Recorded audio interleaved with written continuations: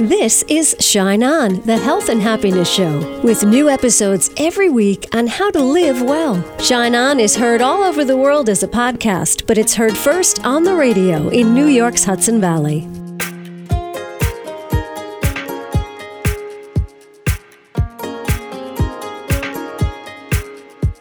Hi, it's Casey. Thank you so much for tuning in to Shine On today. I am grateful for the company. Have you heard of the Diamond Cross Ranch in Jackson Hole, Wyoming?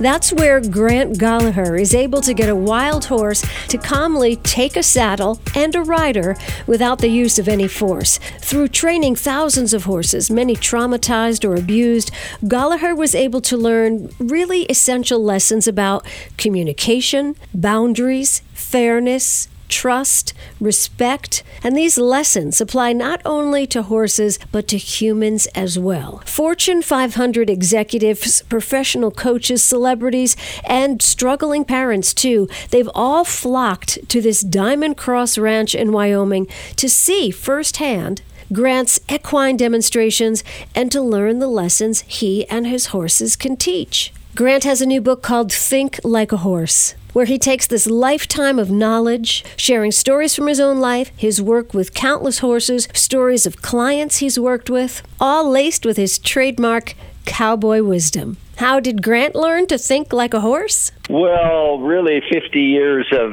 training horses professionally and actually growing up with them as a child, probably as much as anything. I spent so much time around horses and mules. My dad raised mules. So they were my friends, and I just grew up, I think, understanding them quite well, and then working with some great trainers, great mentors as I, became a horse trainer. And so 50 years of doing that is really, with all kinds of horses, every breed you can imagine, and then all kind of aspects from babies on up to older horses that have had good and bad things happen to them. When we come upon a horse, say, in New York City at a Hansom cab or maybe in the country in somebody's backyard, what's the best way to approach a horse? What do they want from us? Well, most horses just want to be left alone. To tell you the truth, they're survivors. And they're kind of reading us because, by nature, we're a predator to a horse until we convince them that we're not. And so they're really reading our body language. They're reading, every aspect of us because they're a lot more observant than we are. That's how they've survived. So what they're wanting from us, it depends on their past. If their contact with human has been good in some way, then they're going to remember that. If it's been, not so good, they're going to relate every human that way.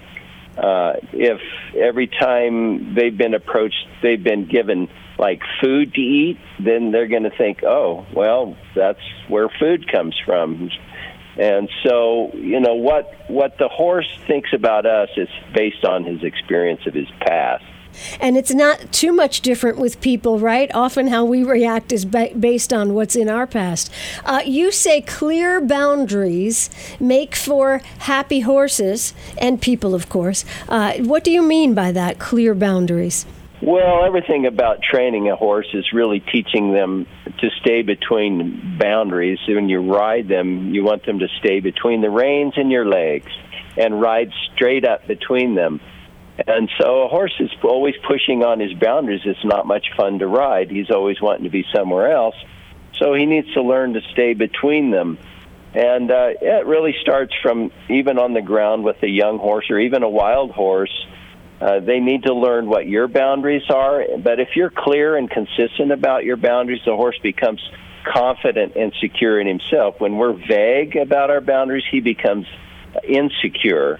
And so I think that so fits, children, employees, you name it. I think we can all relate to that we like a leader that's clear with their boundaries. It's not one day something's okay and next day, well, it's not okay. We get criticized or yelled at for doing the very same thing that was okay another day. I say it's like walking on eggshells. You don't want to walk on eggshells around people, and I don't want my horses afraid of me. I just want them to respect my boundaries. Right. So consistency is key. You say as a leader, we need to have the feel of others, the way you get a feel of a horse. I'm not sure I ever stopped to get the feel of others. How does one do that? Well, when we're working with horses, you really learn to be observant and read body language. And so as you do this, I think you become better as a human by reading other people's body language, reading how they feel. And that's kind of the empathy part that comes in. If we get a little more sensitive about those around us, we can relate to them better. And so just like we said, people live what they've learned in life.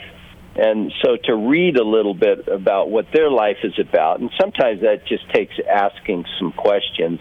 But, with a horse, it's just, it's a give and take.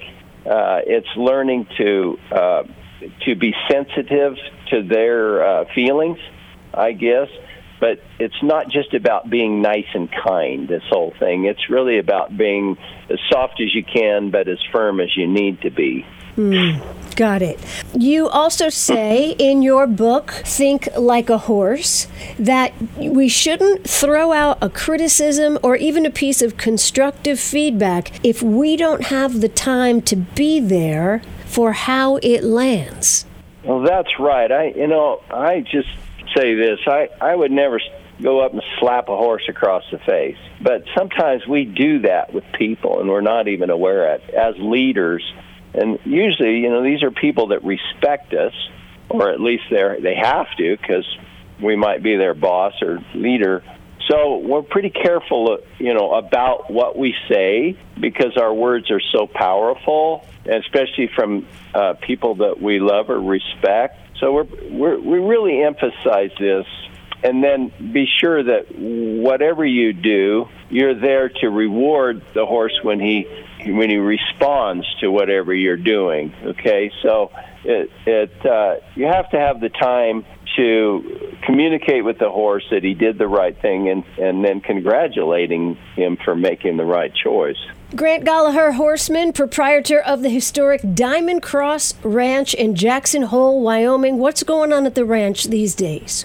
Well, it's just beautiful out here today. The Tetons are right in front of our ranch, and they're covered with snow. The grass is green. But, we live right here in the heart of the wilderness, and right next to Yellowstone Park. We have wolves and grizzly bears. We have elk herds and buffalo. So we're right in the middle of nature. And we love sharing the ranch with people. They come here from all over the country. And what's really going on with the ranch this year is a lot of busyness. We have a big schedule. People are coming out this year. We've done a couple of photo shoots for clothing and whatnot. We have corporate stuff going on, corporate leaders coming out to do some trainings. We have we're doing weddings here at the ranch too, right on our lawn. So we've got a lot going on, got the whole family involved. That's beautiful. So when people come to the ranch, what's the best advice you give them for interacting with the horses there? Well, I tell people, first of all, no matter what you know or think you don't know, you have to be the leader. And if you're not, the horse is, you're going to be sorry. Because horses really need leadership, and they're going to read you. So even if you don't know anything about a horse and you're working with a horse that does know a lot, you still have to be the leader. So that's one thing I do teach people. First of all, you have to have the horse's respect, because in the horse world, in the herd of the horses, respect always comes before friendship. And two horses will greet that don't know each other by smelling each other. That would be like us shaking hands for the first time. But then they want to know who's in charge. They want to know, who's calling the shots. And, or they're really going to take over and be that leader if you're not. So I think that's very important. Teach people right off the bat that they have to be a leader whether they feel like they are or not. Great. One more question. Do you feel that horses can or want to communicate with us? Well, I think they do. They're survivors, so they want to know what we're thinking, what our actions, our intentions are. And, they're really looking to us to see, what we're going to be. Are we going to be a predator that's a danger to them? Or are we going to be a friend? What do we have to offer? Is it something good or bad? So, they're just a lot more observant than we are. So they teach us to be more sensitive to the environment and to those around us. That's Grant Gallagher. His book is called Think Like a Horse, and you can find him and visit him at the Diamond Cross Ranch in Jackson Hole, Wyoming. Hi, it's Casey. Thank you so much for tuning in to Shine On. We share the planet with animals and plants, and today we share Shine On with animals and plants in terms of what we can learn from them and how we can grow together. How to Grow is the name of a new book by Marcus Bridgewater. You may follow him on TikTok at Garden Marcus. If spending time in nature soothes your soul, if digging in the dirt gives you a peace that you can't find anywhere else, follow Garden Marcus on TikTok. Or if you're looking for peace, buy a plant and you'll grow together. Hi, Marcus. Hi, good morning. Thank you for having me. I'm so happy to talk to you. I am a fan and a follower. How did you know right away, or did you know right away, that TikTok would be a great place for you? Oh, man, I thought TikTok was a calendar app. So, no, I had no idea.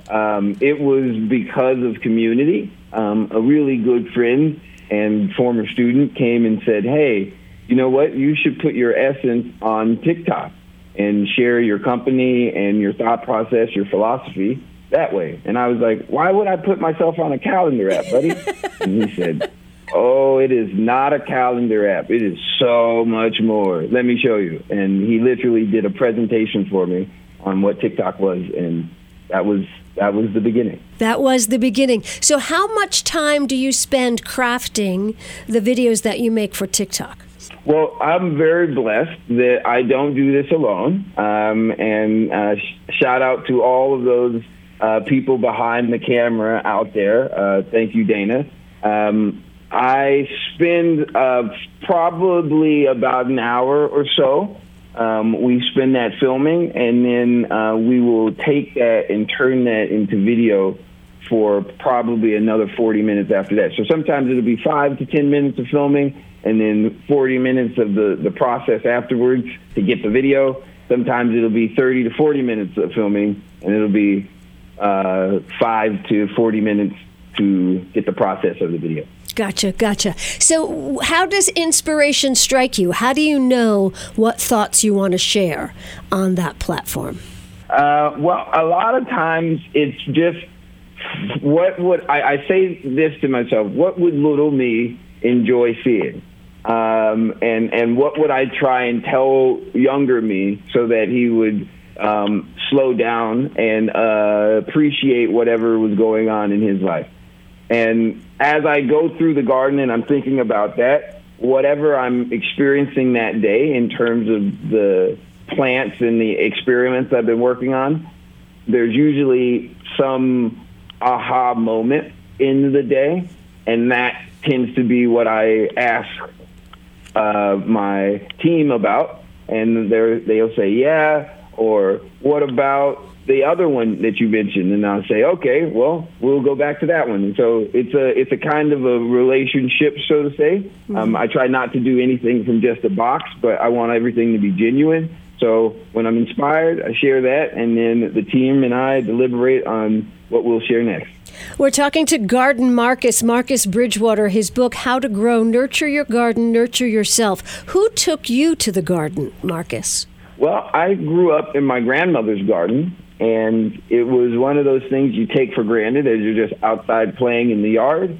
She'd ask us to water the garden every now and then, and we would rush through the process. And now as I think back through it and I think about how much time I spend walking and watering each and every plant, I can't help but appreciate that early introduction and also the irony that little me was rushing through watering the plant. Yeah. What does your current garden look like today? Oh, man, my garden is an array of colors, shapes, and textures. It has large leaves, small leaves, round leaves, and all the shapes you can imagine. Colors of every nuance of the rainbow, and sizes varying from massive, bigger than me in terms of the leaves, to as big as my fingernail. So there's a lot of variety: bromeliads, orchids, palm trees, banana trees, and ferns, pothos, all kinds of things. Philodendrons. Man, I love a good fern. When the ferns start to pop up, they're like magical little things. You know, they just unfurl there. Oh, they make me crazy, the ferns. I love them so much. All right, so for people who may not use their garden as a therapeutic tool, where do we start? You start with taking a deep breath and maybe taking your shoes off and putting your feet on the ground, and taking a moment to look around at your plants.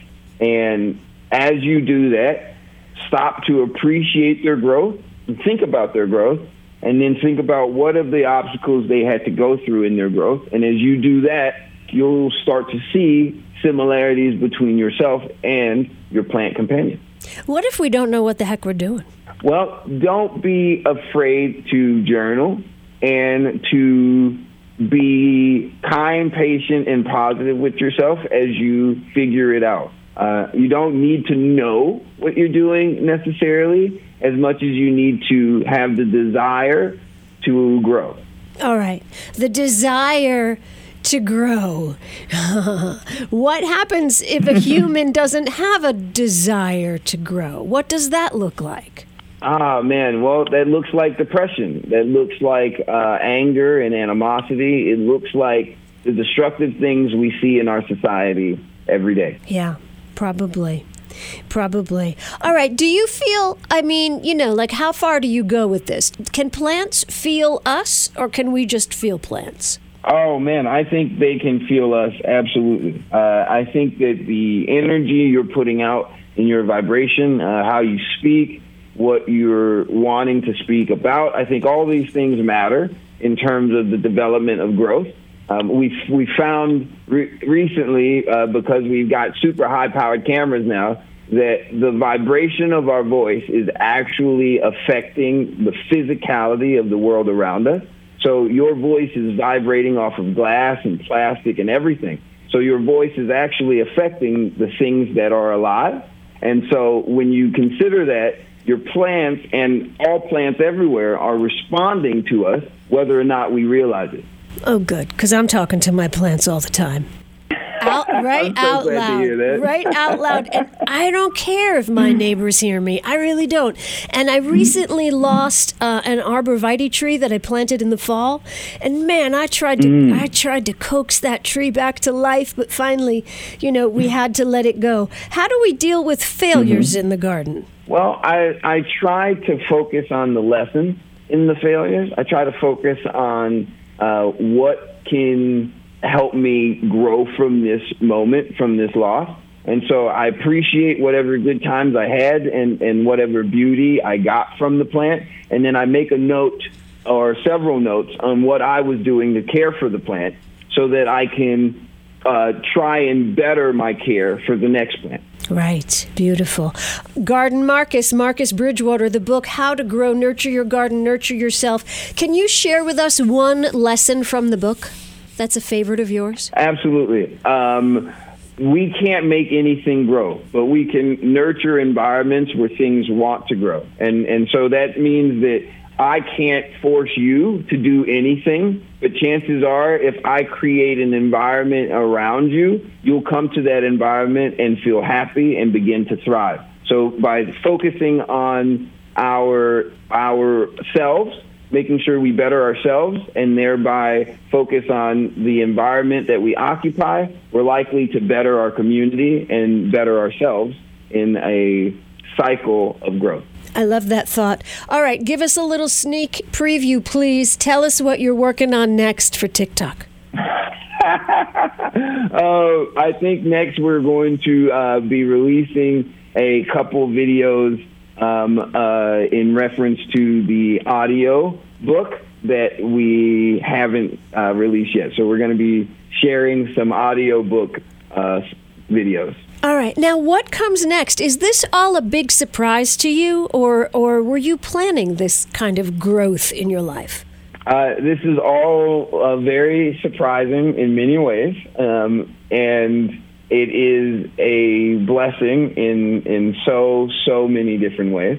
I think that when it comes to what's next, we are just looking forward to whatever opportunities present themselves to myself and to our company, Choice Forward, and we're just trying to be a part of the growth that we see happening in the world as people start focusing more on the growth of people and not just the construction of our world. All right, Garden Marcus, here's what I want to see. I want to see the theme park. Can you picture it? Can you picture it? I can picture it. I can. Oh, thank you for that. That's a beautiful, beautiful thought. Oh, Garden Marcus. Marcus Bridgewater, his book, How to Grow. Follow him on TikTok. So, that's something my yoga teacher says all the time. As you may know, I'm in training with Jillian Pransky to become a restorative yoga teacher. And one of the things Jillian says is, we can't make people relax. All we can do is create the conditions or set the stage for relaxation. And Marcus Bridgewater kind of saying the same thing. We can't make a plant grow, but we can create the conditions and set the scene to foster growth. And maybe that's just all we should do for ourselves too, right? Keep looking around and saying, does this situation foster my growth? What do I need to change that would make for a healthier environment for me? So Memorial Day, I woke up just filled with anxiety. There's a lot going on. Not all of it bad, and I might have news in a couple of weeks to share. Good news. But I'll just say I was filled with anxiety. So it was far too early to open the Mark West. So I got in the car and I drove to the flower shop, and it was closed. Memorial Day. So then I drove to one of those box stores. I just had to buy plants. And I don't even know what I bought. Well, I can tell you, I bought 4 blue plants and 4 yellow plants. And then some bee balm. I don't know what bee balm is, but it sounded so nice. And I think some kind of mint. Because people say mint just grows like crazy.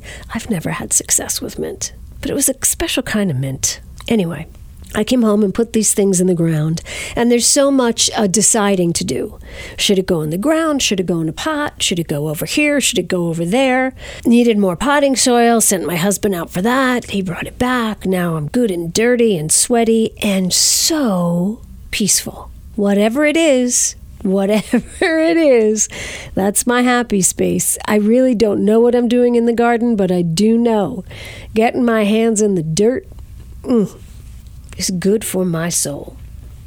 And you know what this brings me back to? The exercise that we've talked about from time to time on this podcast. We may have even done it. I know I've done it on some of the retreats. And that is drawing your life as a garden. Get the colored pencils out and try that. Draw a garden, and everything in that garden represents something in your life. When you do that, and you see like maybe the flowers are your children, or the sun is your connection to spirit, or whatever it may be, draw your life as a garden, and you will see just how rich you are. Alrighty, thank you for tuning in to Shine On. I'm Casey. I hope to see you Sundays at the Market on the River in Verplanck. The market benefits the pantry. You can find out all about it. LetItShineOnline.com. A retreat for women coming up in early August. Get details about that at Casey'sPlace.com.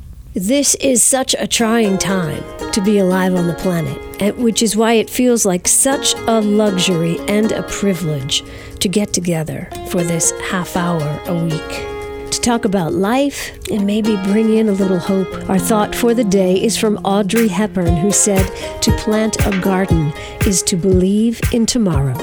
Shine on.